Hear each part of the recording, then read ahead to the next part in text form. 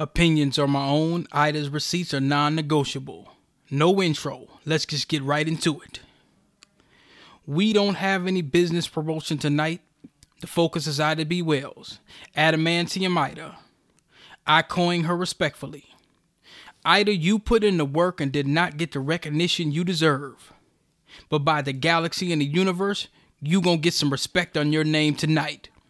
A full-length and uncompromising black first dedication and human sacrifice in the clear and present danger of sticking a 50-foot harpoon into the crusted and callous crock and heart of white supremacy, all while dismantling the anti-black bestial-based megalomaniacal masochistic mainstream media, aka the white is right press. Superhuman courage, strong-willed, solid like adamantium steel. The fearless, headstrong spirit of Wolverine and the former slaves. If Wolverine was a real person, he will respect her. This stature and confidence was essential and required during one of the most vicious times of racism, white supremacy, where the foundational black Americans were and even now treated worse than dogs. It is imperative we acknowledge Ida B. Wells as being the spearhead of the black empowerment movement and the nucleus of civil rights. When the black brute-focused anti-black white media launched its sadistic attacks on innocent black men, labeling them as raping animals, Adamantium Ida stood up. She wasn't no Okra. She wasn't no Jack the Clown Jump for Joy Reid or Alani Black Men Ain't No Good Tugboat. She wasn't none of these mainstream mammies and bedwench or bedbuck plantation covert coons. She didn't use her platform to bellyache and complain. She had a platform of power. Not to weep and beg. She wasn't your half-talking nitwicks on The View or The Real. She was the real deal. Ida stood on it. And she stood up to the most dangerous white supremacists ever, while the Scooby-Doo scare Negroes told her to be quiet. And she stood with her life on the line. It was Ida B. Wells who forged the modern-day civil rights movement. I said it. The true co-founder of the NAACP. Before King, before Malcolm X, before Medgar Evers, before Adam Clayton Powell, before Rosa, before the Panthers, before the Deacons of Defense, before Fannie Lou Hamer, before Thurgood Marshall, before Messy Jesse and 5K1 FBI spy rat bastard Al Sharpton, it was Ida B. Wells, solid, unapologetic, and fearless, Adamantium Ida. I look at the work almost as a coroner of justice, using a scalpel as her pen, cutting out the lies, analyzing the truth, and presenting it on the table, whether you like it or not.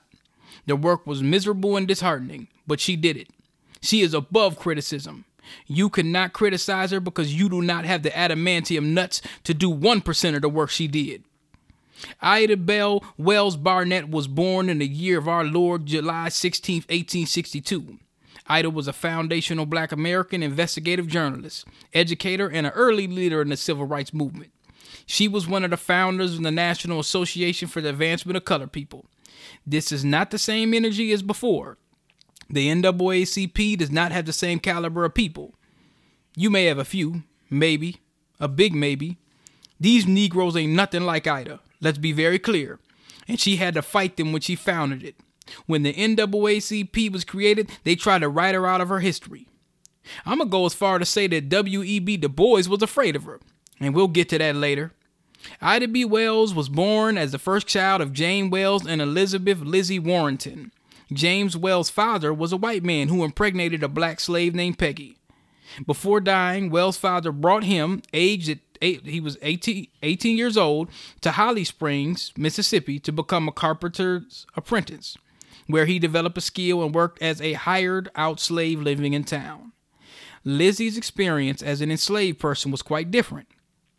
One of 10 children born on the plantation of Virginia, Lizzie was sold away from her family and siblings and tried without success to locate her family following the Civil War.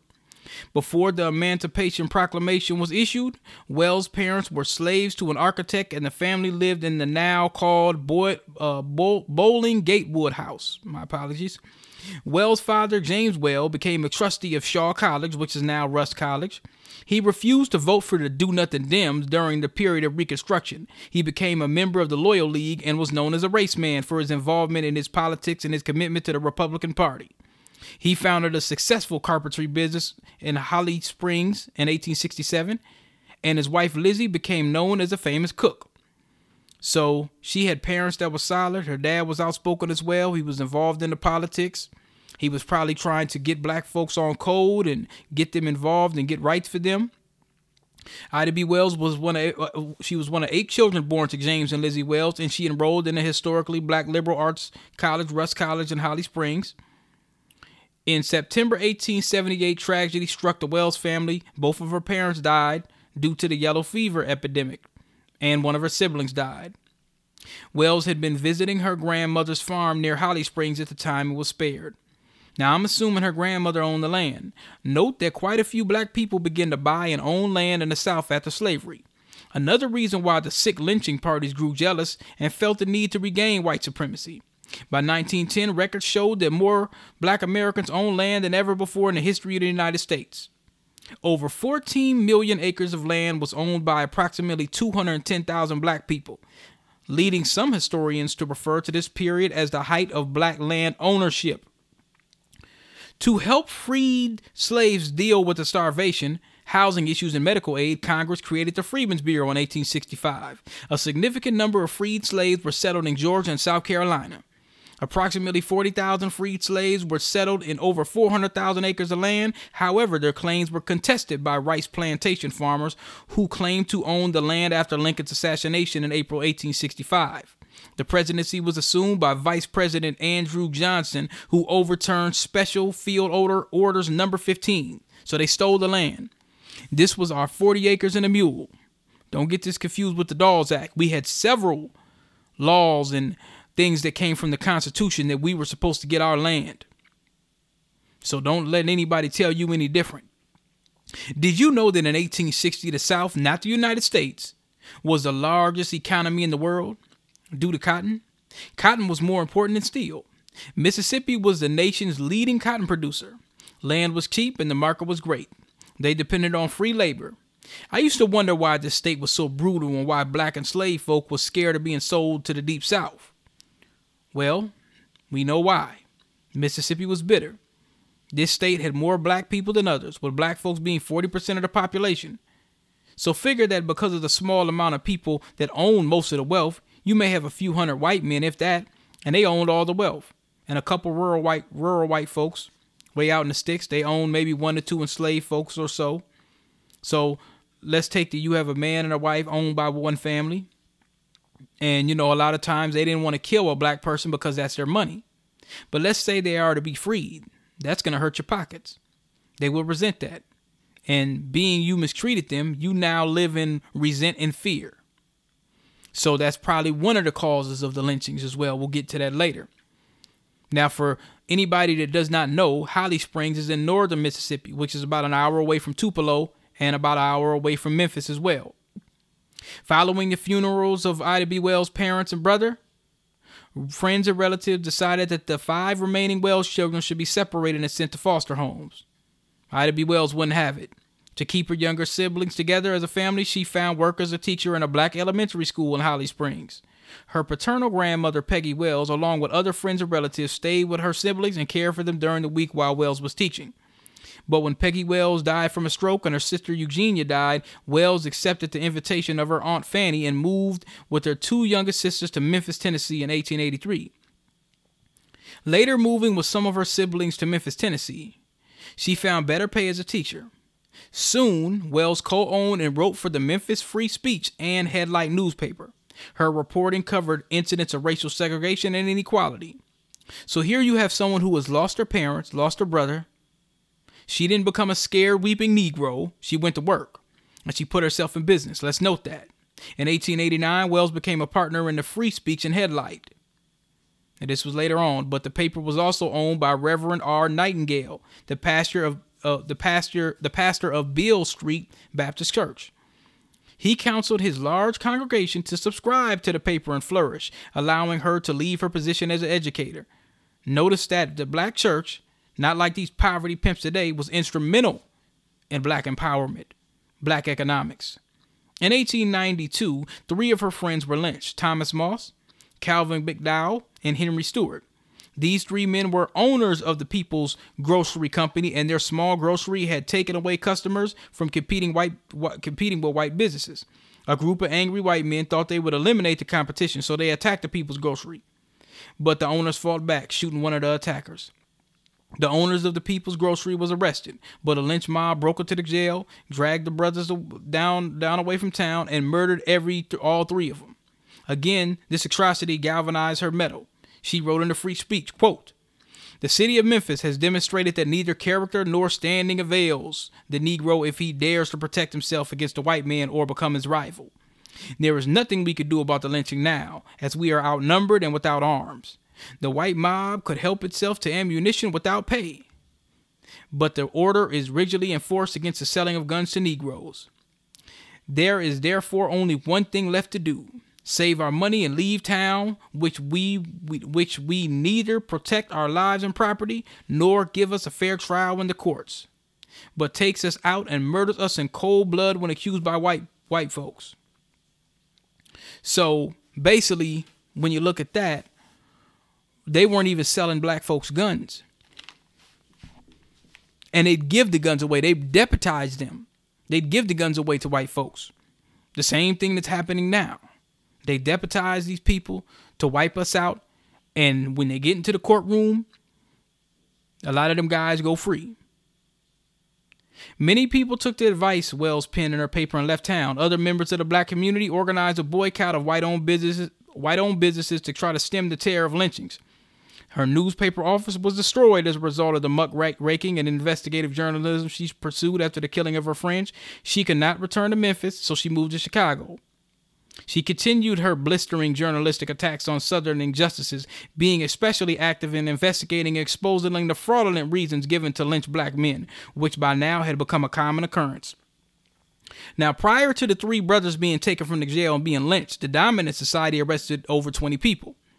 When the three were lynched and no one was served justice, Ida took to the pen and told black folks they should leave. Now, this was the Middle Western migration into Kansas, Oklahoma.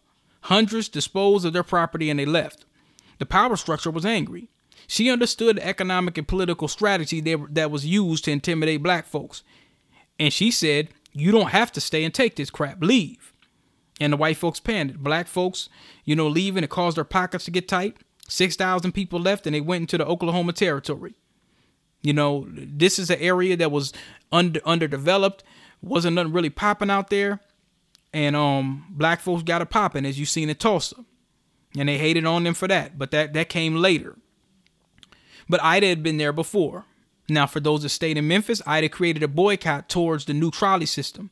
The city asked Ida and her newspaper to get black folks back on the trolley. Ida told them to tell them to go to hell. Just to give you an idea of what type of a caliber of a woman that we're dealing with here. Now, as I said before, her parents were a different kind of people. You wonder, where did she get this courage from? Where did she get this adamantium heart?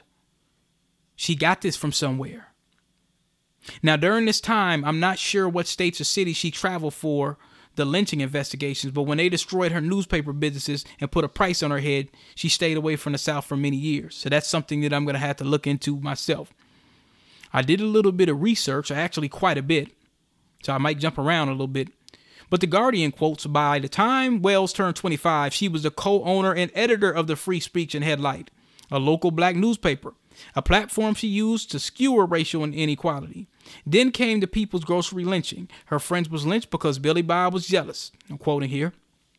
Now, no one was convicted of the crime. She denounced it in print, armed herself with a pistol, and spent months traveling alone in the South, researching more than 700 lynchings from the previous decade. Let's note the adamantium Ida, she believed in economic empowerment. She partnered with newspapers. You wasn't going to give her no TLC deal. You was going to be a co-owner when dealing with Ida. Keep in mind, Ida was using vocabulary that white folks were not accustomed to. They were not used to a direct, brutal account of writing. People were not used to hearing white women and their sexual access with black men. This was taboo. They tried to make it look like she was crazy. So she had to go through a lot during this time because nobody really wanted to support her. People were terrified. They weren't used to this. People were used to being scared, plantation-minded Negroes during that time, so she got a lot of kickback from other people, and we'll get to that. Some 4,000 African Americans were lynched in 12 southern states between 1877 and 1950. According to what? According to the Equal Justice Initiative's 2015 report, Lynching in America. Some were witnessed by big crowds who brought children and picnic baskets as if it was a public entertainment. Now, it was probably well over 4,000 people. Now, keep in mind, this was almost like a football game. They announced this stuff in church. For you so-called Christians, they announced this stuff in church. They had picnics and food, all of this. Now, Wells' great-granddaughter, Michelle Duster, she's an author and a public speaker, says, quote, "They would torture people before they were killed and dismember them afterwards and pass around the body parts. It was shocking to me that people would take bones as souvenirs. The more I learned about the level of violence, the more I appreciated what it took for her to do what she did. I am just amazed." Now, let me say this. Black people have never done anything like this as our culture in this country to anyone. We never tortured people all day and burned them and cut their body parts and kept the body parts and sold them. This isn't a part of our culture. Ida B. Wells visited places where people had been hanged, shot, beaten, burned alive, drowned, mutilated. She examined photos of victims hanging from trees as mobs looked on. Pored over local newspaper accounts, took sworn statements from eyewitnesses, and on occasion even hired private investigators. It was astoundingly courageous work in an era of Jim Crow segregation and in which women did not have the vote. Hannah Jones, who writes for the New York Times magazine, says, quote, "There was no protection from the law for a black woman who was going into the territories where black people had been stolen from jail and lynched with the help of law enforcement." Underline that, law enforcement. They had everything to do with these lynchings. These places would have been hostile to a black person questioning these communities at all. But think about the types of emotion in a community that has just lynched someone and strung their body up for public display. And then to have a black woman coming in there asking questions. One has to say, would I have the courage to do that? There was no help that was going to come for you. There was no protection from the law. Black folks didn't even have a lot of legal rights, and they certainly didn't have much protection from law enforcement. Now, just me doing this, it kind of brings a heavy heart, because I'm imagining Ida out there with her paper and pistol, not knowing what will happen, the uncertainty. You know, it's really heartbreaking when you sit back and think about it. But Ida's heart didn't break. Lion heart, adamantium Ida, heart of steel. I'm starting to wonder, was she even scared? Or did that fear just dissolve over time due to the mission? The average black person in that time wouldn't do it. I thought about her being out there alone, someone trying to harm her. But another thing crossed my mind, spirit. Even in the streets today, people could take one look at you and they know not to play. It's not that you impose, they just know. They could tell who they could slap around and who they cannot. And I'm wondering, most white people might have been amazed at her nerve. I don't think people were accustomed in that time to dealing with that kind of nerve. So maybe they felt their life could be, on the line if they played with her. Ida knew warfare. She likely knew this. And she was willing to die. And she was willing to kill you if you tried to kill her. She showed that on the train incident when they tried to throw her off the train. She bit the guy, grabbed him. I mean, these were times where they burn you alive for doing less. You could get smart with a white person and they string you up. So, the white supremacists, they probably knew it. Are you willing to lose your life playing with me? I got this pole on me, and if you play with me, you meet your maker right now. It'd be your choice. You could go to God or you could go to the devil. You could meet your maker right now. And, that's my analysis of the climate. I just think that she just had a lot of, I think that nerve, some of that was almost supernatural. I think some of that courage had to have been supernatural because she was going in areas where, it ain't no guarantee that you're going to, they might just see you and be like, oh, this is a black woman. You can't vote. You're a black brute. They could have raped her, did anything to her and said, oh, well, she was just a prostitute or whatever. That's what they used to do. These are the things they used to do to black women and men and children. I am going to say something you may not like. This is why when minorities and non-foundational black folks or non-whites try to compare our plight to theirs and talk down on us, and that comes up short every time. You ain't suffered like Ida. You ain't had to go through reports about black men and women being lynched, raped, and had to see signs that told you that you weren't a human being. And every facet of life is your daily poison instead of your daily bread. You ain't had your friends lynched in public and had to, leave the South and not return until 30 years later. Did you have that? Put some respect on our name. We ain't like you. We different. We ain't better than you, but we different. Different spirit. Y'all wouldn't have survived it. Let's keep it real. We talking about Ida here, so we gonna tell the damn truth. Y'all would have perished here in the southern demonic realm of the black genocide. We are special people. If y'all would have had half of our ancestral spirit and strength, you wouldn't need us to set the stone in the benefits of the civil rights era that you receive unearned benefits for. My ancestors did that. Foundational black Americans, native blacks, the descendants of slaves. Thank you, Ida. Thank you, King, Malcolm, Medgar Evers, C.J. Walker, Nat Turner. I'm even throwing John Brown because he put in the work for the slaves. John Horse. The former slaves did that. Everyone in this country owes them respect and reverence, especially immigrants. Every civil rights law in this country was built off the descendants of the slaves. No one else. Who else? Name 30 people. Ida did 50 people's work. We got over 50 people. And I ain't talking Oprah or Michael Jordan or Messy Jesse. They don't count, and rats don't count either. And Ida did it and didn't get the honor she should have. And we gonna put some respect on her name tonight. I'm gonna make sure of that. Extra respect, all three of it. In the 1890s, Wells documented lynching in the United States through her indictment called Southern Horrors. Lynch law in all its phases. Investigating frequent claims of whites that lynchings were reserved for black criminals only. Sounds like the Cosby and Kells cases, right? No Harpo, no Kevin Spacey out on his victim Spacey. Does this sound familiar? Is the media covering the black women that was assaulted by Harpo? I don't think they are. I'm just asking questions. Wells exposed lynching as a barbaric practice of whites in the South used to intimidate and oppress African Americans who created economic and political competition, and a subsequent threat of loss of power for whites. A white mob destroyed her newspaper office and presses as her investigative reporting was carried nationally in black-owned newspapers. So she had a following. And Billy Bob didn't like that. Subjected to continued threats, Wells left Memphis for Chicago. She married and had a family while continuing her work writing, speaking, and organizing for civil rights and the women's movement for the rest of her life. Wells was outspoken regarding her beliefs as a black female activist and faced regular public disapproval. A skilled and persuasive speaker, she traveled nationally, she went all around the world. She was requested around the world. She wasn't no local joker. She hit the road. And I'm sure the scared Negroes and coons didn't like her. That's what that meant. Regular public disapproval. So you had us. So let's get down to this a little bit before we move on. Regular public disapproval. So these are people that was around her.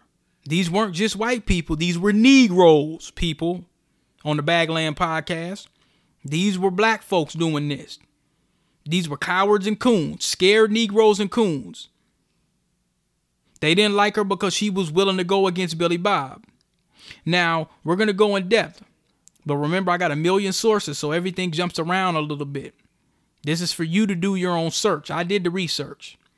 Before Rosa Parks, on May 4th, the year of our Lord, 1884, Ida sued the railroad. In 1883, in September, a train conductor with the Chesapeake and Ohio Railroad ordered Wells to give up her seat in the first-class ladies' car, and they told her to move to the smoker car, which was already crowded. Now, let's put this in perspective.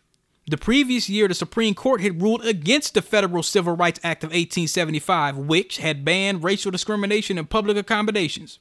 So this verdict supported railroad companies that chose to racially segregate their passengers. So what this means is a federal law was illegally ruled against. Is that what that means? The Supreme Court said, we are going to override the protections for black folks again. Now, I did some research in the archives and I found the original suit. And she was in Memphis traveling to Woodstock, Tennessee. I'm going to read you the entire suit now. This was in 18. Let's look at the whole suit. I'm going to read you the whole transcript. Tell you it's going to be a long one, but we're going to put some respect on her name. Extra.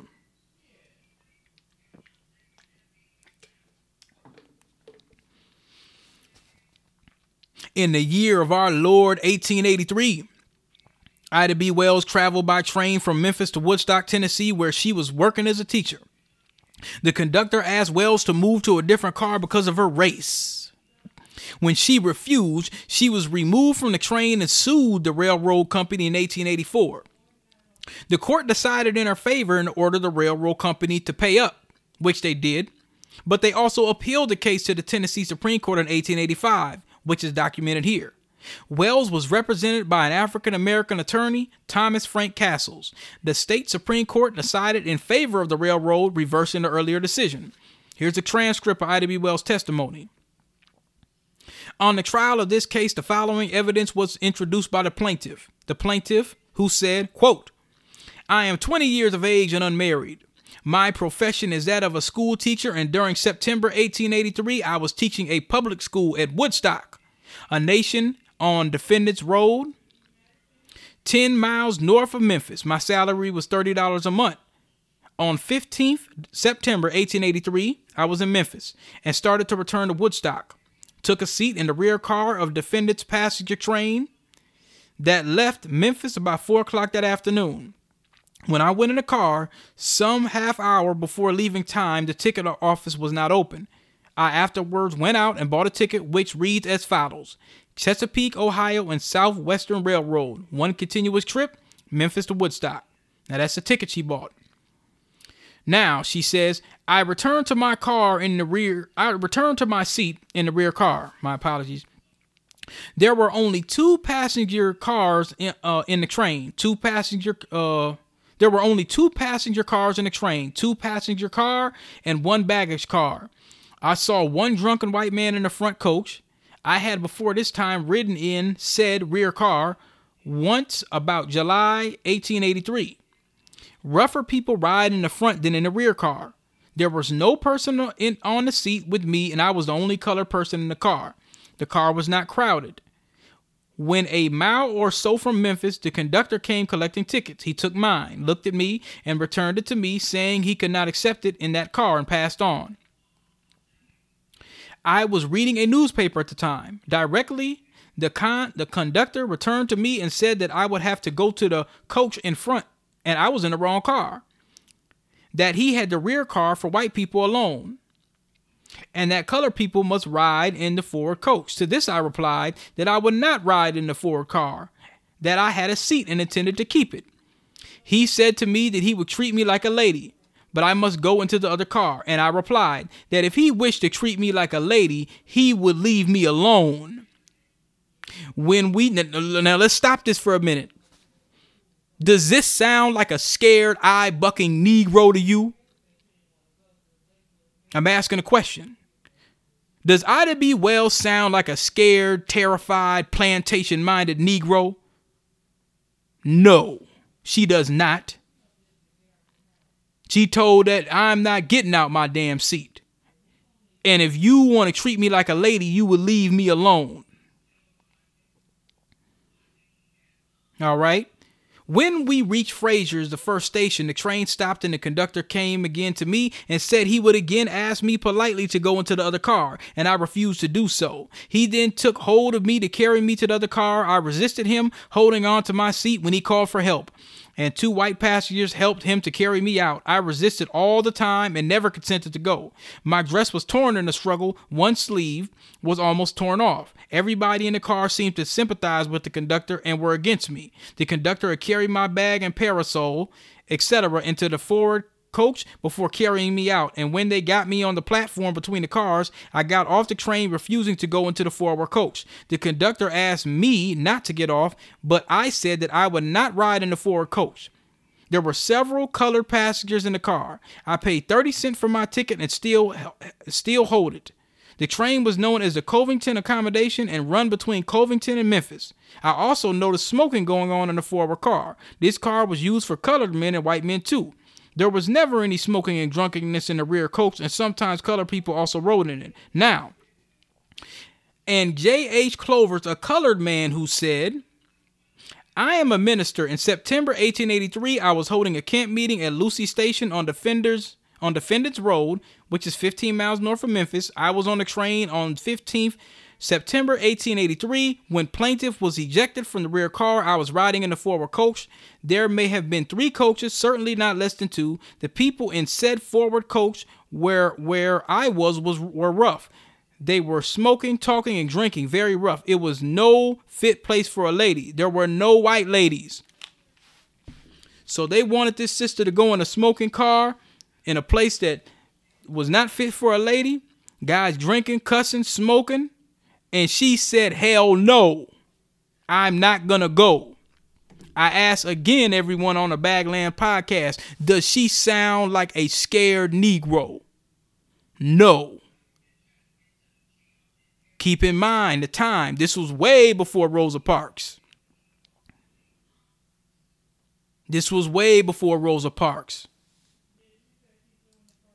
So 1883, she was removed from the car. 1884, she sued the railroad, won $500. On December 24th, 1884, 1885, the Supreme Court, white supremacist court, overturned it. This was before Plessy versus Ferguson. Let's keep that in mind.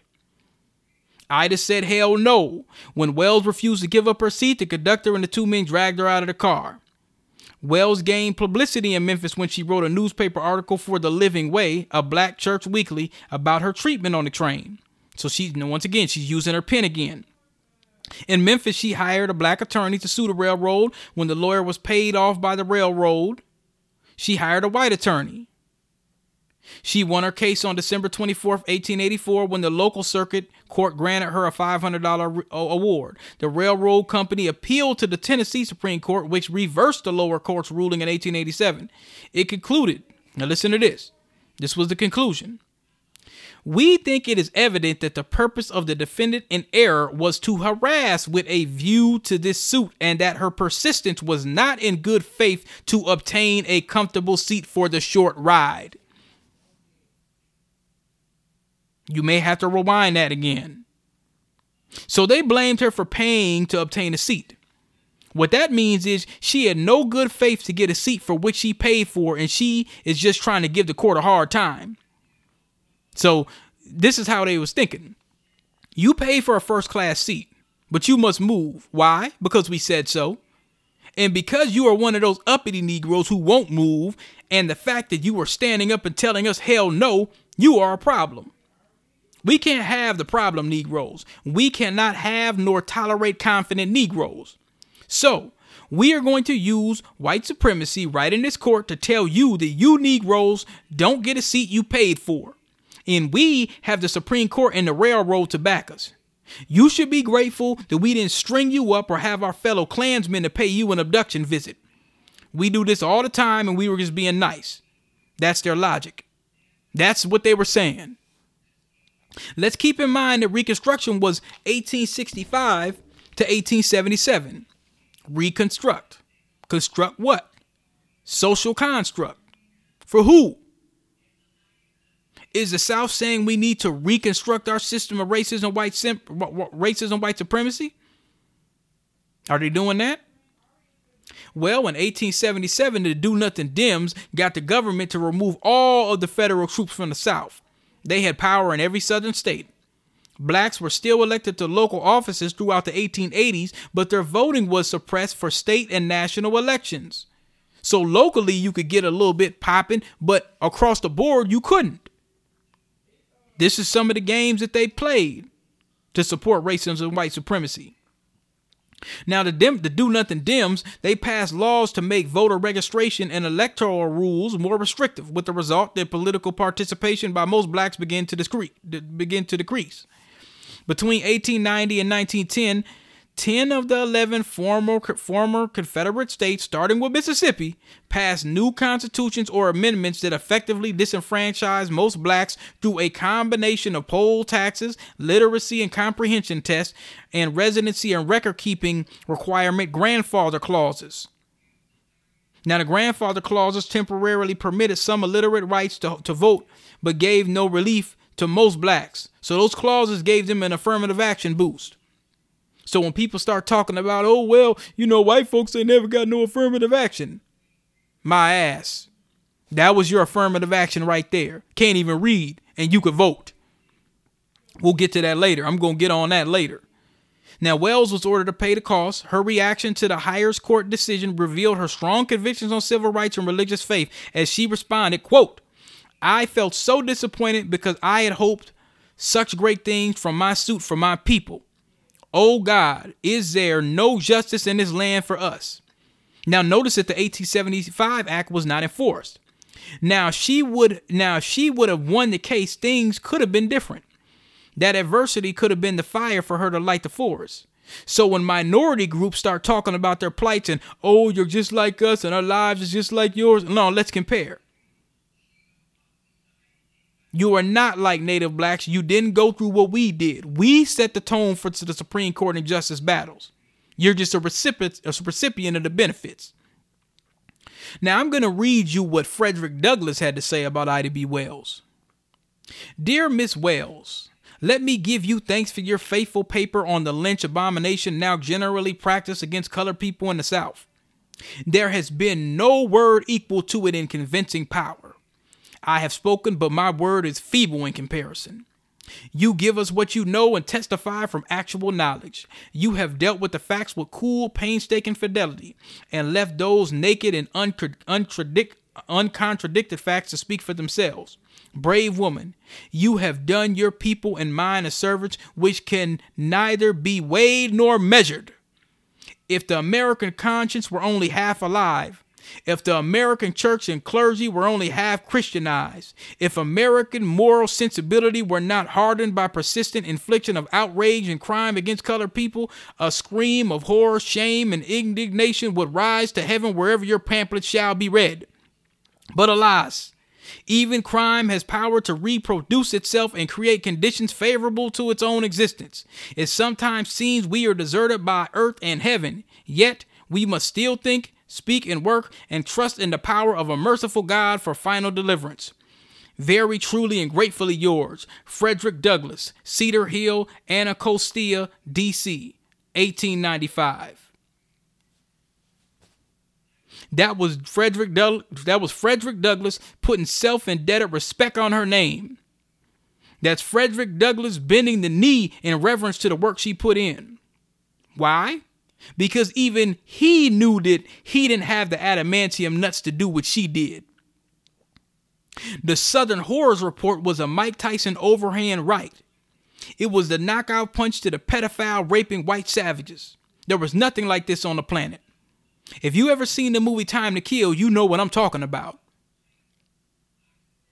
This was normal and common. There were many a Reese Taylor that had no justice ever. These little girls never got any justice.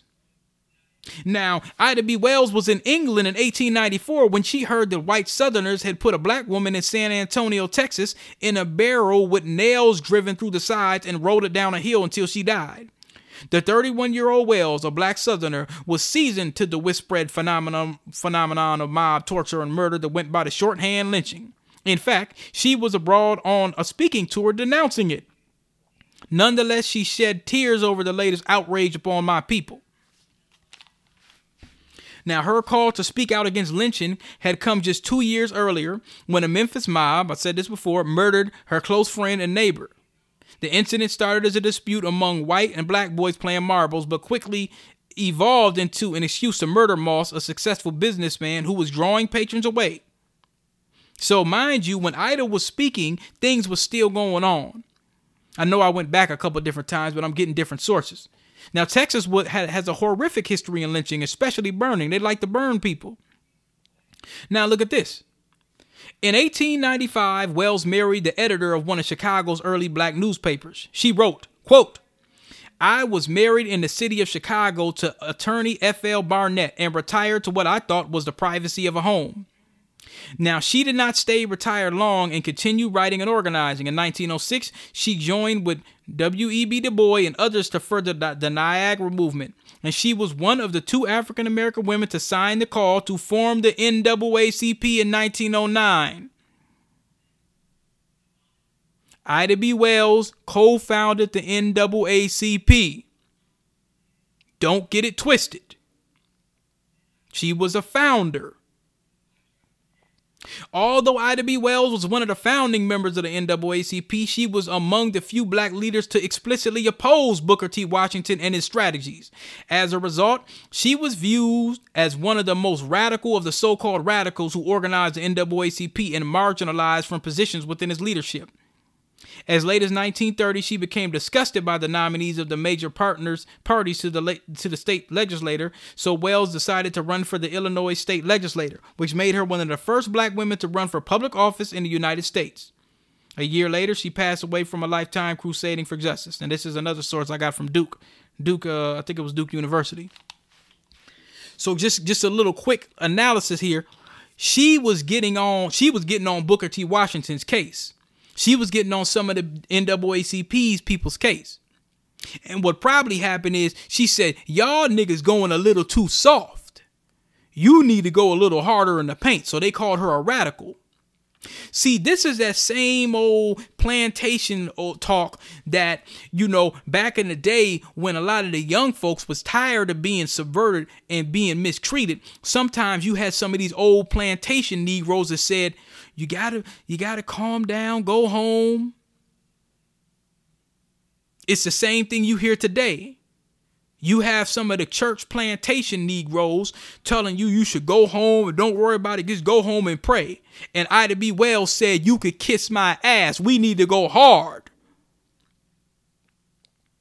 On October 26th, the year of our Lord, 1892, she published her research on lynching in a pamphlet called Southern Horrors. I said this before.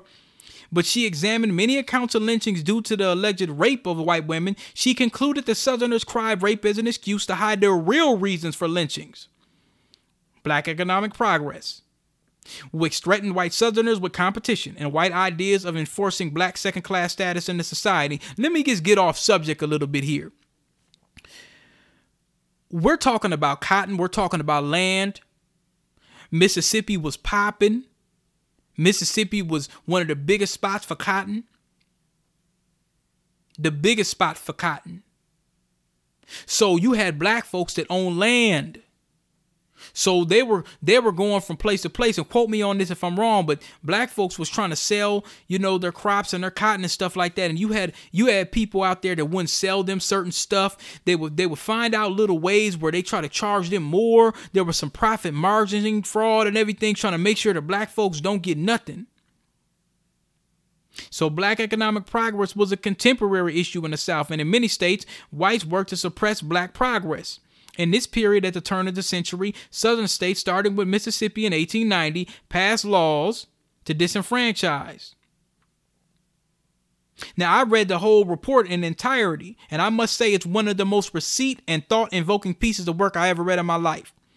And it's a sign of the times. The same white sex predators of back then, they're no different than now.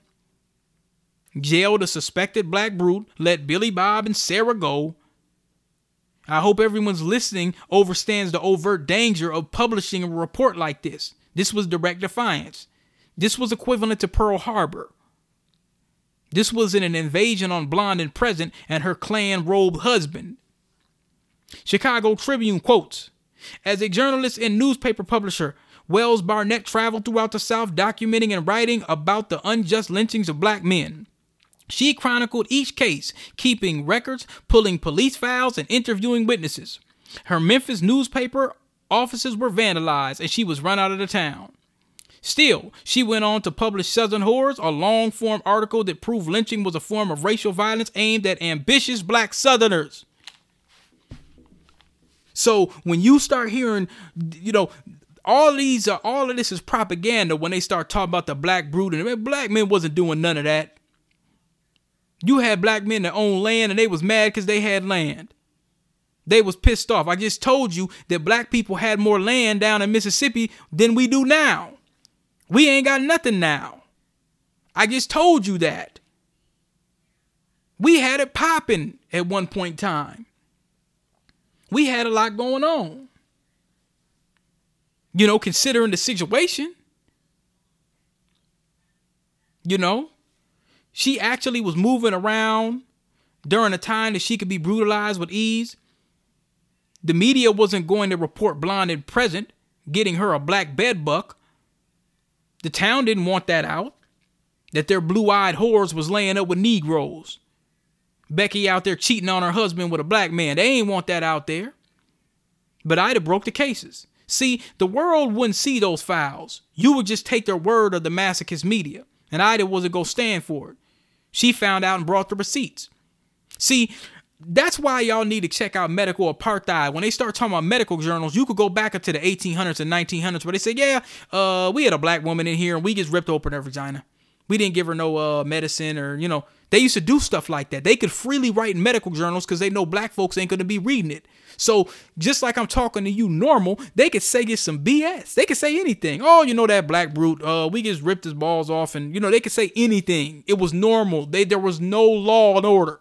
They could do whatever they wanted. So when they wrote those medical journals, you looking at this like this is a horror movie. Like, did this really happen? It's so horrific. You don't even believe it happened almost. But that's what they used to do.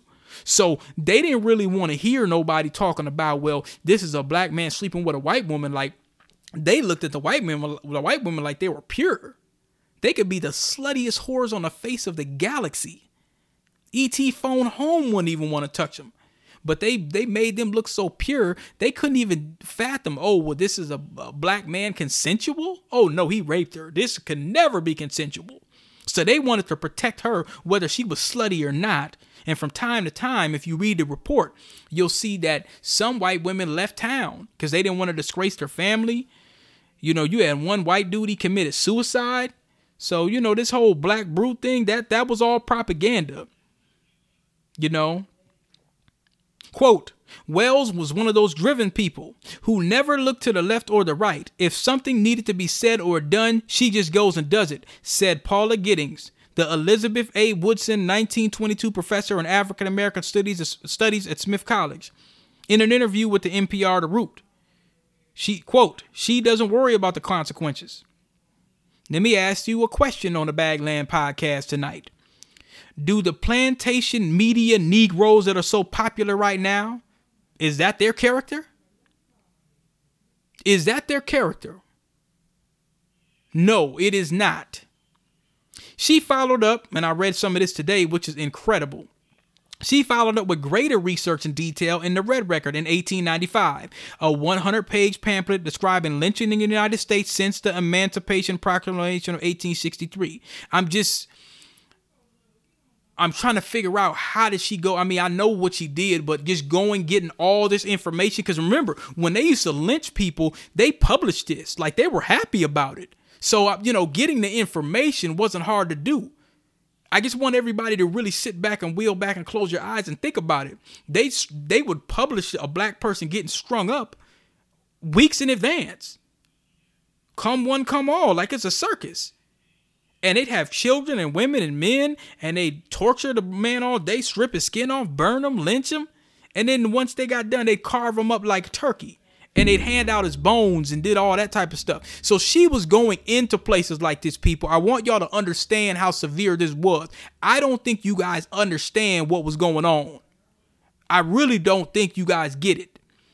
She was going into places where that just happened, going in asking questions. So people was probably looking at her like, we'll string you up down here, Negro. And she still went down there. Wasn't a scared Negro. Like these bed wench niggas on Fox News and CNN fake news. She wasn't like them. She wasn't like them at all. Now, the report It also covered black people's struggles in the South since the Civil War. The Red Record explored the alarmingly high rates of lynching in the United States, which was a peak from 1880 to 1930. Now, I just told y'all that during this time, black folks was getting it popping. They were trying to get their rights. They owned land. They were doing for themselves. You had Tulsa going on. So this was them basically saying, man, look, y'all, we gonna have to get rid of y'all because you can't work for free. So Wells Barnett said that during Reconstruction, most Americans outside the South did not realize the growing rate of violence against black people in the South. She believed that during slavery, white people had not committed as many attacks because of the economic labor value of the slaves. Wells noted that since slavery time, 10,000 Negroes have been killed in cold blood through lynching without the formality of judicial trial and legal execution. So again, look at Rosewood and other places where black folks had enclaves of some economic prosperity. The logic was, you Negroes ain't working for free. We gonna have to put them in their place. We used to have you as slaves. Now we depend on free labor, and you uppity Negroes want a piece of the land that is owed to you. So we will just string you up. We're angry because we're broker than before. So let's lynch you, let's rape you, let's run you out of town, and let's use D.W. Griffith's Birth of a Nation to keep the fire going. Propaganda works. The black brute will rise again, so let's saddle up and eradicate these Negroes. We could steal their land, just like we did before, and we could say he raped a white woman, whether he did it or not. Now, we know he didn't do it, but Jerome over there, he got 50 acres of land, we want it. And if he did do it, we could rape, pillage, and get rid of the rest of the blacks, and they could suffer our harsh hand. We are white, and white women must be protected, whores or not.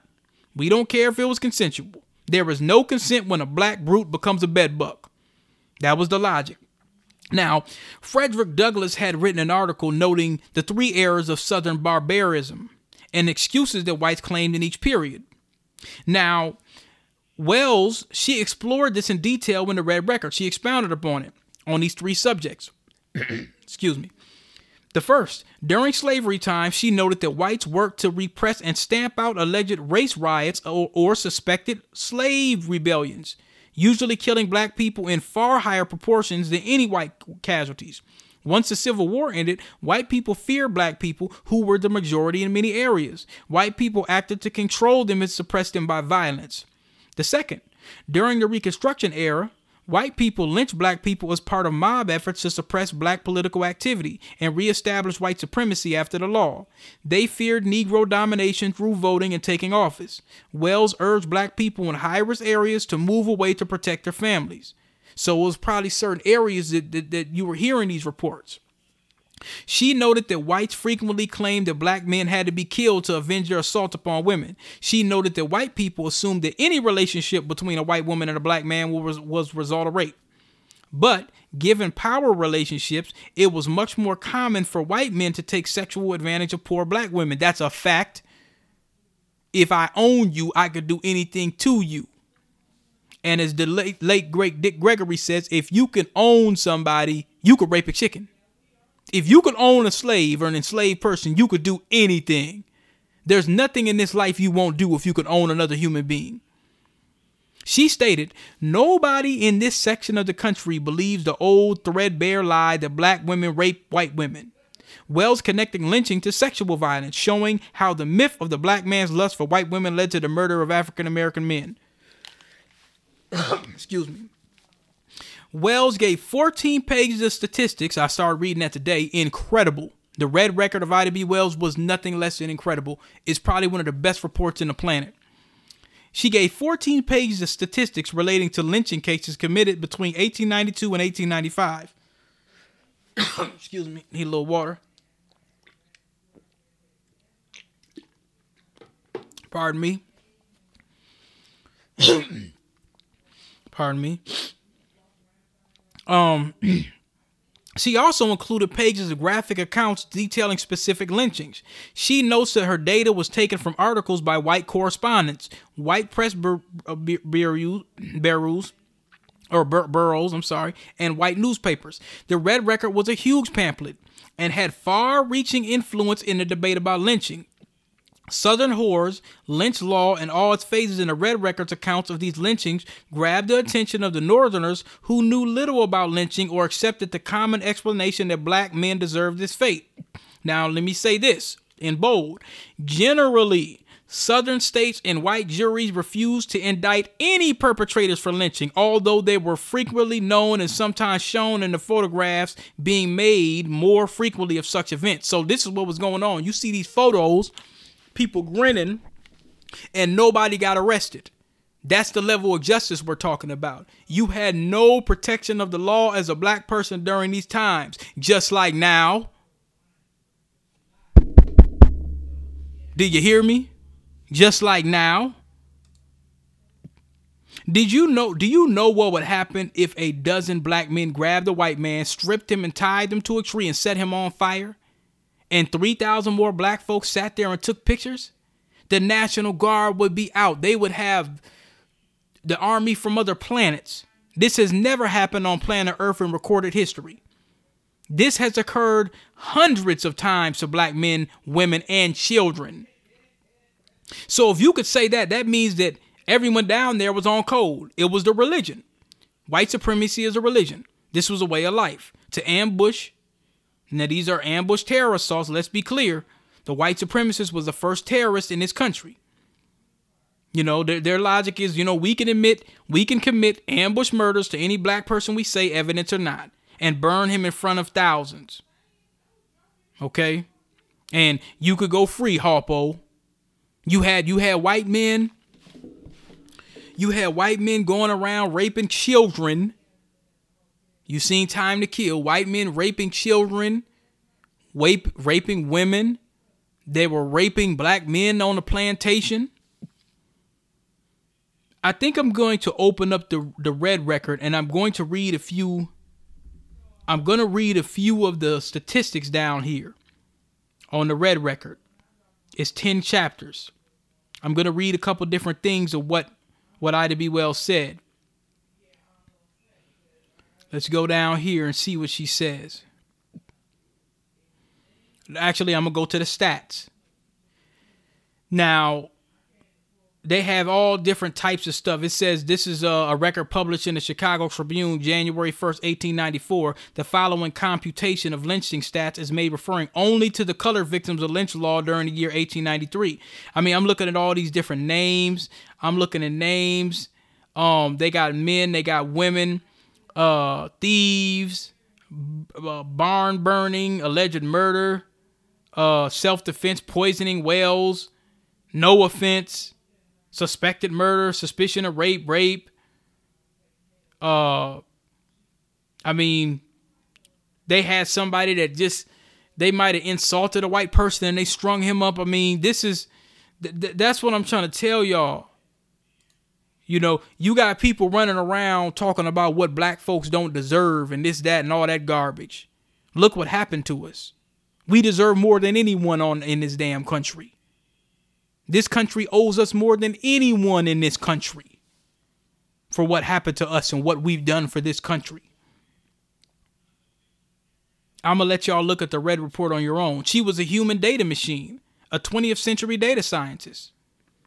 Now, despite her attempt to garner support among white Americans against lynching, she believed that her campaign could not overturn the economic interests whites had used in using lynching as an instrument to maintain Southern order and discourage black economic ventures. Ultimately, Wells concluded that appealing to reason and compassion would not succeed in gaining criminalization of lynching by Southern whites. In so many words, praying, begging, and asking won't work. White supremacy doesn't respect sympathy and scared, weeping Negroes. She concluded that perhaps, let's underline this for all you non-violent ass niggas, she concluded that perhaps armed resistance was the only defense against lynching. Meanwhile, she extended her efforts to gain the support of such powerful white nations as Britain to shame and sanction the racist practice of America. So she said, the hell with all this soft-shoeing and cowardice. Grab you some poles and defend yourself. It's your God-given right to be alive and not brutalized. Did you hear her say march? Did you hear her say ask? Notice that she kept pushing and she used outside forces to sanction the country. So imagine this. You have a woman having to appeal to countries thousands of miles away because these redneck murdering crackers down here can't give up their lust for black flesh. They enjoyed burning and lynching black men, women, and children. Look at the photos. They took pride in it. They enjoyed cutting off fingers, selling postcards. It was a sport. It was a religion. It was a sport to murder black people. Quote, "It is with no pleasure that I have dipped my hands in the corruption here exposed. Somebody must show that the African American race is more sinned against than sinning, and it seems to have fallen upon me to do so." She said that in 1892. This was like Jon Snow. I don't want to be king. I don't want to be the king of the North, but this duty is bestowed upon me. It must be done. I don't enjoy it. I don't want it. It's dreary. It's sad, but we're going to go to work anyway. She could have quit.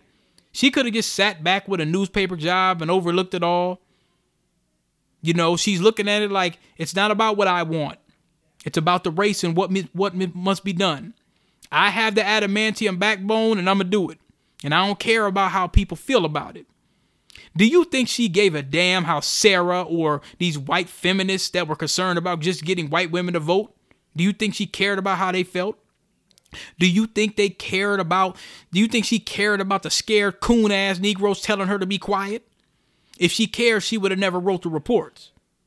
Well, Ida, you too radical. You gonna get us killed. We scared. You getting killed anyway. Coon ass nigga. You getting killed anyway. That's why she wrote the report. You're getting killed anyway. I'm going to say something. The reason, I don't know for the full extent with W. Du Bois and all that, but the reason why some of those like Booker T and them, what they probably did is they probably had some white paymasters. I don't know, but I think they had some white folks that might have been greasing their pockets, some donors or something. And Ida was basically saying, I'm not going to compromise for a check. And niggas start talking on some Sambo shit, telling her that she needs to calm down. Don't go too hard in the reports. All that old coon talk, that old Sambo plantation talk, like we still on a plantation. I think that's what they was telling her. I don't know, but that's what it sounds like to me. A lot of the people that were telling her not to do stuff and do that, those were the plantation Negroes talking. They want to tell you to be a coward because you ain't one and they are. Now here's what Ida B. Wells said about scared Negroes. One had better die fighting against injustice than to die like a dog or a rat in a trap. Let's be clear. Many of the scared Negroes were dudes. Grown men telling her to be scared. There was a black newspaper editor that suggested that the public should muzzle that animal from Memphis. This is a black newspaper. A plantation operative for show. Can you imagine risking your limbs and you got black folks telling you to be quiet? Can you imagine the pain of losing your parents, losing your home, documenting brothers and sisters being brutalized in broad daylight as your assignment? Do you know what kind of courage and mind state you must have and tell the truth? Now think about the climate she was in. She rarely had any men that had the nuts to stand with her. These dudes didn't want to support her. You had the black media coons, you had white supremacists, and she was a woman by herself with her pistol and her paper in the Jim Crow era. This is against all odds. She had no friends for a while. Now, she traveled to Britain in her campaign against lynching, the first time in 1893 and the second in 1894. She and her supporters in America saw these tours as an opportunity for her to reach larger white audiences with her anti-lynching campaign, something she had been unable to accomplish in America. She found sympathetic audiences in Britain already shocked by reports of lynching. So Britain, they probably looking at it like, damn, they stringing y'all up like that over there? They probably didn't know it was like that. They probably heard of reports, because let's be clear. The UK and Portugal and, a lot of these other places in Europe, they had their share, King Leopold. But I'm just saying, during that time, maybe they were looking at it like, well, damn, we didn't know, like, this is supposed to be land of the free. People didn't travel like they used to. Like, people didn't travel back then like they do now. You might be staying out there in Tupelo, Mississippi. You may not go to California. You might stay in Mississippi your whole life. People didn't move around until the highway system started getting popping. So she went to the UK, and the white folks over there that would give her constructive help. These people were likely not participants of the system of racism and white supremacy in America. People, this goes to show more evidence on how sick and perverted these white fiends in America were. She had to leave town to convince the world that we were going through a genocide. Let's be clear, these lynchings were a genocide. A 400-year concentration camp genocide. Economic genocide, sexual genocide, spiritual genocide, cultural genocide. Now, she was invited to her first British speaking tour by Catherine Impey and Isabella 5E Mayo. Impey, a Quaker abolitionist who published the journal Anti-Caste, had attended several of Wells' lectures while traveling in America. Mayo was a well-known writer and a poet who wrote under the name of Edward Garrett. Both women had read of the particularly gruesome lynching of Henry Smith in Texas and wanted to organize a speaking tour to call attention to American lynchings. They asked Frederick Douglass to make the trip, but citing his age and health, he declined. He then suggested Wells, who enthusiastically accepted the invitation. So she went over there and hollered at them. In 1894, before leaving the U.S. for her second visit to Great Britain, Wells called on William Penn Nixon, the editor of Daily Inter-Ocean. It was a Republican newspaper in Chicago. It was the only white major paper that persistently denounced lynching. After she told Nixon about her planned tour, he asked her to write for the newspaper while in England. She was the first African-American woman to be a paid correspondent for the mainstream white media. Let's put some extra respect on her name. She was the first. They don't note that in the history books. And I'm going to say something that you guys ain't going to like, but I'm going to say it because you're on the Bagland podcast. Have you ever noticed that the black folks that were anti-coon to the bone don't get the recognition and the reverence? Have you ever noticed that? Now, she toured England, Scotland, Wales for 2 months, addressing audiences of thousands, rallying a moral crusade among the British. She relied heavily on her pamphlet, Southern Horrors, on her first tour, and showed shocking photographs of actual lynchings in America. On May 17, 1894, she spoke in Birmingham at the Young Men's Christian Assembly and at Central Hall, and staying in, Eggbaston at 66 Go Road, somewhere in England, I believe it is. As a result of her 2 lecture tours in Britain, she received significant coverage in the British and American press. Many of the articles published at the time of her return were hostile personal critiques, rather than reports of her anti-lynching positions. Does that sound familiar? Well, let's basically try to assassinate her character, but we're not going to say nothing about these niggas getting strung up. Now, the New York Times, for example, called her a slanderous and a nasty-minded molatress. Despite these attacks in the white press, Wells had nevertheless gained extensive recognition and credibility and an international audience of white supporters of her cause. So the mainstream megalomaniac masochist media, they attacked her for exposing the Harpos and the Ed Bucks. They attacked her for exposing the Epsteins and the Dylan Roofs. Now the media and the Cape Coon Crusaders, they're attacking black men for putting the microscope on white sex predators. Does this sound familiar? No matter the attacks, Ida had admiration and respect for the work. Her work was global. Now, black folks at the time, they had more respect away from home than back at home. Now, that shows how patriotic this country is. And she wasn't doing this for self-esteem. She knew she wasn't bigger than the program. Adamantium Ida wasn't no George Soros manufactured Negro worried about who she sleeps with. Her concern was black first and her concern was black first and the race, not gender.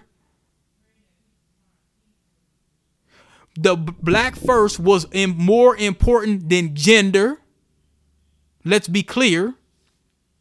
She was concerned about the black women getting a vote, but black first was her concern. Let's make that very clear. Black men and women were her concern. The New York Times quote, "At a time when women still did not have the vote and Black Americans were fighting for basic civil rights, Miss Wells, outspoken and passionate, refused to live within the roles defined for people like her. 3 decades before Rosa Parks was born, Wells was arrested after refusing to give up her seat in a whites-only railroad car and then took her case all the way to the Supreme Court, where she lost.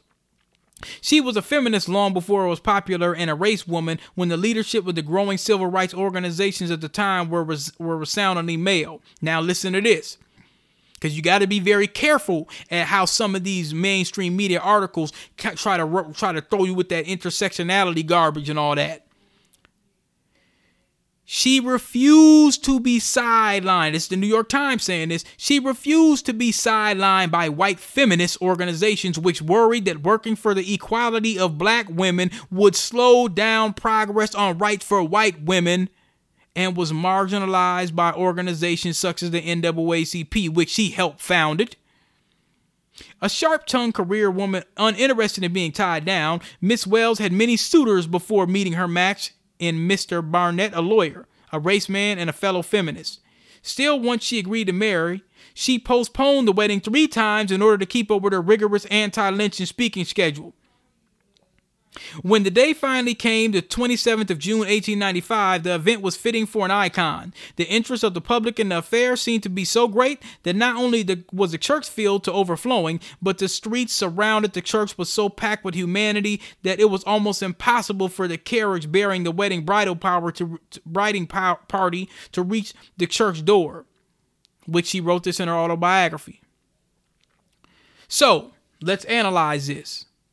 So before she got married, she had suitors. She had people that was interested. But she had to make sure that the person that she was dealing with was on code.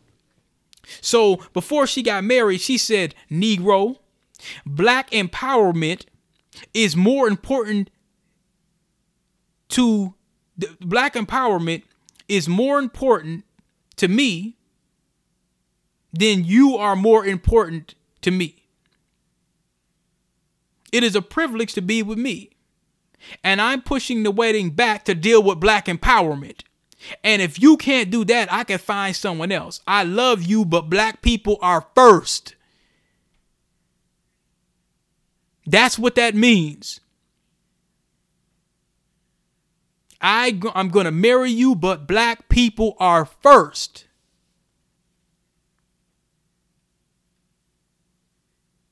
Do you get that? Is that ringing through your ears? I'm going to get married, but the race is first. So I'm pushing the marriage back. And if you don't like it, you could go to hell. Now, I don't know if she said that, but that's probably what she said. And he knew it. And he was okay with that. Because, they say he was a race man too. Okay? The Chicago Tribune quoted, Wells Barnett campaigned for women's rights to vote and refused to be sidelined by white women's activists in the movement. She organized a campaign to elect Chicago's first Black alderman and ran for state senate in 1930. See, your white feminists did not keep the same energy for Black women just like now. Black women get the least while they get out there on the front lines for minorities and white women and these other fabricated groups. People of color and everyone else. They benefit, and Ida wasn't having it. Now, history repeats itself. I got a question. Are the white feminists as a group speaking up for Black mortality rates and Black women dying? The answer is no. Sarah as a whole is not. The evidence shows this. Not one white woman here and there. I'm not talking about that. I'm talking about as a group. I'm talking about 70% or more white women saying, hey, Black women are wronged. The foundational Black women that put in the work and labored in this soil so we could get the benefits are not getting the most constructive help. So let's take a look at Frances E. Willard. Let's look at this heifer. She was a soldier out there getting white women the right to vote. Now, right here, to Willard, giving women the right to vote was the only way to rid the U.S. of evils of intemperance. She couched this view in the organization's mission of home protection. It was a view that garnered her much support within the WCTU, which had 250,000 members and chapters just in every state. Now listen to this. She was even willing to court white Southern women at the expense of blacks, even though her parents had been abolitionists. Quote, better whiskey and more of it is the rallying cry of great dark-faced mobs, Willard said in an 1890 interview with the New York Voice. The safety of white women of childhood of the home is menaced in 1,000 localities. So she's saying that black folks just want to drink. They want to drink and they want to rape white women and children. That's what she was saying. That statement and others incensed Wells. She was angered even more by the fact that Willard was considered to be a friend within the black community, in part because of some of the WCTU chapters had accepted black women as members.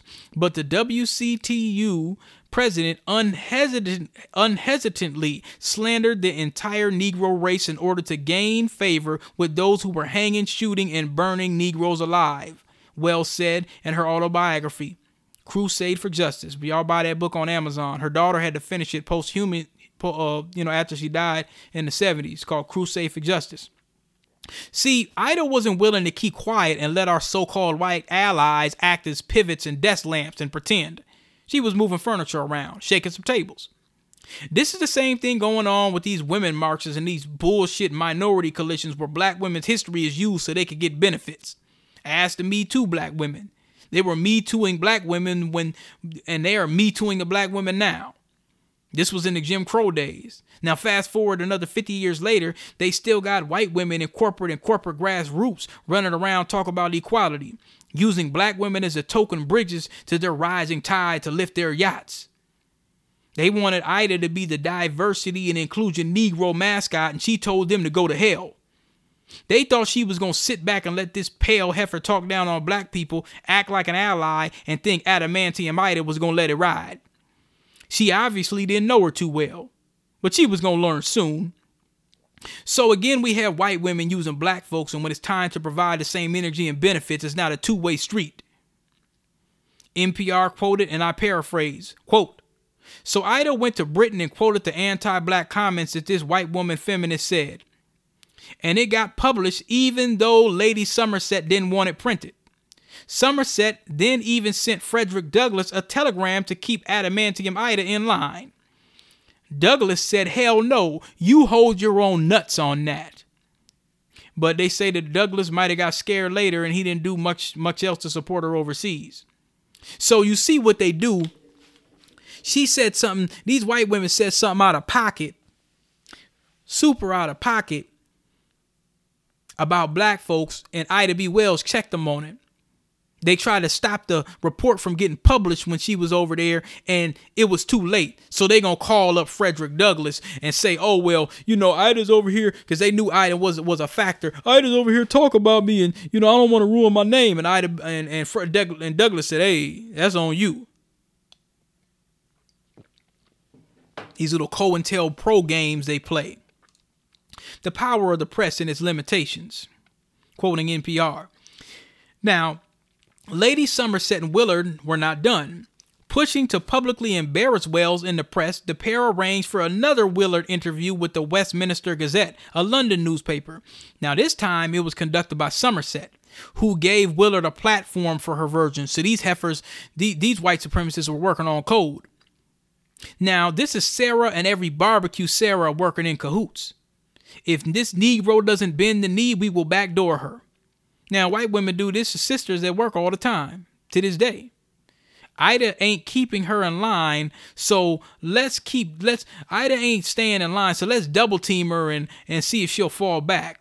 Now, Willard talked about her family background and expressed concern for the plight of black people, but she also stated that the best people I know are in the South. She said the best people I knew in the South had told her that black people were threatening the safety of white women and children. So even though when she was trying to get on Ida, she gonna say something slick again about black people, saying that the best people she knew in the South. Now she's supposed to be one of these, women with a lot of money and all this. So if you knew the best people in the South, who are the best people in the South? If you got money and you know people in the South that got money, what was the platform that you used to get that money? The best people you knew in the South were white supremacists and slave owners, sharecroppers. And you say that black people were threatening the safety of white women. These are Southerners telling you this, and you're in London. She continued, "It is not fair that a plantation Negro who can neither read or write should be entrusted with the ballot." That's what she said. So this is that crooked Hillary super predator talk. Black roots are raping white women every 5 seconds a day. We need a 94 crime bill. If they can't read, they can't vote. In so many words, we don't want them to vote. Stay in your position and keep in place. The best people are likely the Jim Crow Bobs and the Satanist Sarahs. She was talking to the white people who subverted and mistreated blacks. Those were the people calling for lynching of black women and babies. Those were the people abducting black people, and this demon thought Ida wasn't going to say nothing. Also note that she didn't have anything to say about the grandfather clauses that white men got in the South. Of course, those who could not read nor write. She took no issue with Billy Bob doing it, but Jerome, if he can't read or write, he shouldn't be able to vote. So remember, she said, I know the best people in the South that say that they're raping white women and children. She says she knows the best people in the South, but then turns around and says, well, black folks don't need to vote if they can't read nor write. But she didn't say anything about the grandfather clauses that Billy Bob that can't read a lick, he should be able to vote. Now, other publications, including the Memphis Commercial, weighed in with statements against Wells' character. The Commercial examined her career, painting the saddle-colored Safara from Holly Springs, Mississippi as a harlot. The newspaper also stated that Wells was pushing her foul and slanderous outbursts on the British. So this is more anti-black mainstream media attacks, calling her a prostitute. Now, this sister was a teacher, a writer. She wasn't a red light district whore. She wasn't Pamela Anderson. And even if she was, she did more than any one of these VH1 sluts will ever do. Look at the common person on TV and compare them to Ida B. Wells. Ain't no comparison. So they said, well, let's attack Adamantium Ida because she's a factor. Let's find a way to downgrade her power and influence. You know, remember, they were already angry about that first report. If it wasn't true, they wouldn't have tried to silence her. They were angry that the Harpos and the Ed Bucks were getting exposed. And you have a sophisticated and a calculated black woman doing it. See, you got a sister here that's telling black folks, hey, listen, you're in Memphis getting lynched. Take your 6,000 of y'all and y'all get down to Oklahoma. Set up a new shop. Form something there. She hit the pockets of people. She was doing boycotts through her newspaper, through her pen. Now, even so, the media campaign didn't stop Wells. She lectured to audiences in London, was invited to dinner in the Parliament, and before she headed home, helped Londoners establish the London Anti-Lynching Committee. Forming this group was a clear victory to Wells and the anti-lynching crusade. It comprised some of the most influential editors, ministers, college professors, and members of Parliament. To Wells' surprise, even white supremacist Lady Somerset joined the committee, and Willard, of all people, was among the Americans who also signed on. So she forced these pale vampire-nosed Beckys to get on board. They had to get on code with the other whites. They submitted to her power. After the clergy, the men of means, professors, and everyone else had to get on board. This is Sarah and Blonde and Present going along or getting shut down. Don't think that they wanted to either. They had to comply. The forces of nature and Ogun were at hand. With the victory in hand, Wells set sail for home after a 4-month campaign. She later wrote in her autobiography that the moment was not only a boomerang to Miss Willard, it seemed to appeal to the British sense of fair play. So the British folks were like, all right, they didn't do like the Americans. See, in Britain, they were probably looking at it like, okay, these two white supremacist women were basically trying to knock Ida off her game. But Ida had the truth. They couldn't knock her off her game. Too much influence. So the British is saying that, hey, we appeal to fair play. You getting dirty with her, she's coming back with the facts and the truth. Now, Ida said, here were two prominent white women joining hands in an effort to crush an insignificant colored woman who had neither money nor influence, nothing but the power of truth with which to fight her battles. They couldn't go against that. See, Ida had to look in the mirror. She ain't like these mainstream sambos that you see every day, stuttering and stammering. She had to look in the mirror, and she could look in the mirror. The truth prevailed. Ida wasn't balling out of control. Her focus was justice and black empowerment. She knew in order to fight white supremacy, you had to be willing to stand up and die if required. That set a tone for other black folks, even the coons. People, this is indicative of what is occurring now. Ida set the tone for what the media does. Look at how it reports black people. Look at what she has done for us. Foundational blacks, native blacks, the descendants of slaves. Ida should be the flagship of black empowerment as an icon for us. They should have a statue of Ida B. Wells. Down in Puerto Rico, they say they got a statue of Barack. Knock it over. Put Ida up. She doesn't have the coverage. She didn't have the coverage. So what I got here.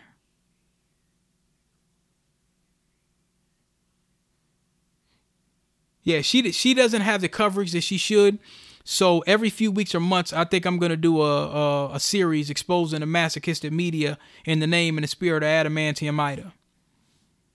The danger we now have is plantation operatives that look like us. And they're joining in the hands of other groups to undermine the native blacks. Now, the dead black media is one of them. Have you ever noticed they don't mention Adamantium Ida, Ida B. Wells? They rarely mention her. And if they do, it's some whitewashed quasi-sambo account of small bits and pieces. Their white paymasters probably won't allow it. Women's rights, gender, not black empowerment, not tangibles, just horizontal issues.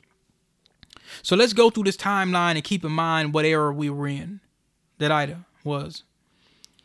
So she was born 1862, right before black folks were so-called free. 1888, 22 years of age, she became a teacher, went to Memphis. 1883, she was removed from the car on the train. She fought the guy, bit him on the arm, refused to get off. Before Rosa Parks, let's be very clear. In 1884, she sued the railroad, won $500, which was a lot back then. December 24th, 1884. 1885, the white supremacists got on code and the Supreme Court overturned it. And this was, this was before Plessy versus Ferguson. In 1892, she published The Southern Horrors, 30 years old. She's about 30 years old when they published that. And I think I really want to find out what all Southern states she went to. Because I don't know. Maybe she traveled. I got to find out some more information about that. I got to get the autobiography. In Britain, she went to Britain in 1893. I forgot to get this date. But then she attended the Columbian Exposition in Chicago. So that probably was around 1893 to 1894, 1895. And she went to Britain again in 1894. She married to the journalist, the brother that was an attorney in 1895. Told him, I'm going to push this marriage back because black empowerment is first. Frederick Douglass died in 1895. And Booker T. Washington and W.E.B. Du Bois thought she was too radical. And that just means she wasn't scared. That's all that meant. Then she released the Red Record in 1895. 1900, she fought for school segregation. She fought against school segregation. Now let's keep in mind of the times here. 1915, Birth of a Nation, that came out February 8th. So Birth of a Nation came out in 1915. It broke the box office. It was the first blockbuster, first shown by Woodrow Wilson's white supremacist ass. Woodrow Wilson, the same person that refused to allow immigrants to come in, and foundational black Americans told African immigrants, you have to let them in. Let's be very clear. We let the African immigrants in when Woodrow Wilson told you hell no. 1919 was the Red Summer. That was all the white supremacist terrorist attacks. That's when they really start stringing black folks up and doing all that. They've been stringing us up, but the Red Summer, y'all should look that up. 1917, the government put Ida B. Wells under surveillance, and she was working with Marcus Garvey, Madam C.J. Walker, putting in work. 1921, she went back to the South and reported on the Elaine race riot in Arkansas. The white supremacists were going down there killing and murdering and ambushing black folks down there. 1921, the Tulsa race riots happened. More white supremacists that was angry that black folks was getting the bag. And rest in peace, she died in 1931. Let's keep in mind this was years before Emmett Till was abducted and murdered. 24 years later. Medgar Evers was ambushed and assassinated in 1963. I'm giving you a brief visual of what native black folks was dealing with. Ida was a giant. She deserves much more respect and reverence. Ida reported like no one reported before, and she wasn't trying to be polite about it. Sometimes giants are overshadowed, and more famous people, in my opinion, who did much less is more revered. Ida B. Wells is nothing less than a godsend. I think the Creator truly sent her down to us. These are the people we should revere, not no shucking and jiving, famous and terrified Negro. And when black folks hold think tanks and conferences, you should showcase these people. Showcase Ida B. Wells, not twerking whores and show monkeys. The Guardian quoted, when Wells died in 1931 at the age of 68 from a brief illness due to kidney failure, her influence was waning. Her autobio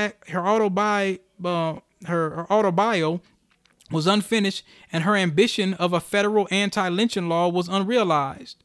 Duster muses, quote, she went out with a whimper. She was almost obsolete. She writes in her autobio that there was a generation who didn't know who she was and didn't know about lynching. She wrote the book to stop it being forgotten. Well, Ida B. Wells, I will never forget. As long as there is corruption, as long as there is a system of racism, white supremacy, and suspected plantation operatives, I will keep your name alive.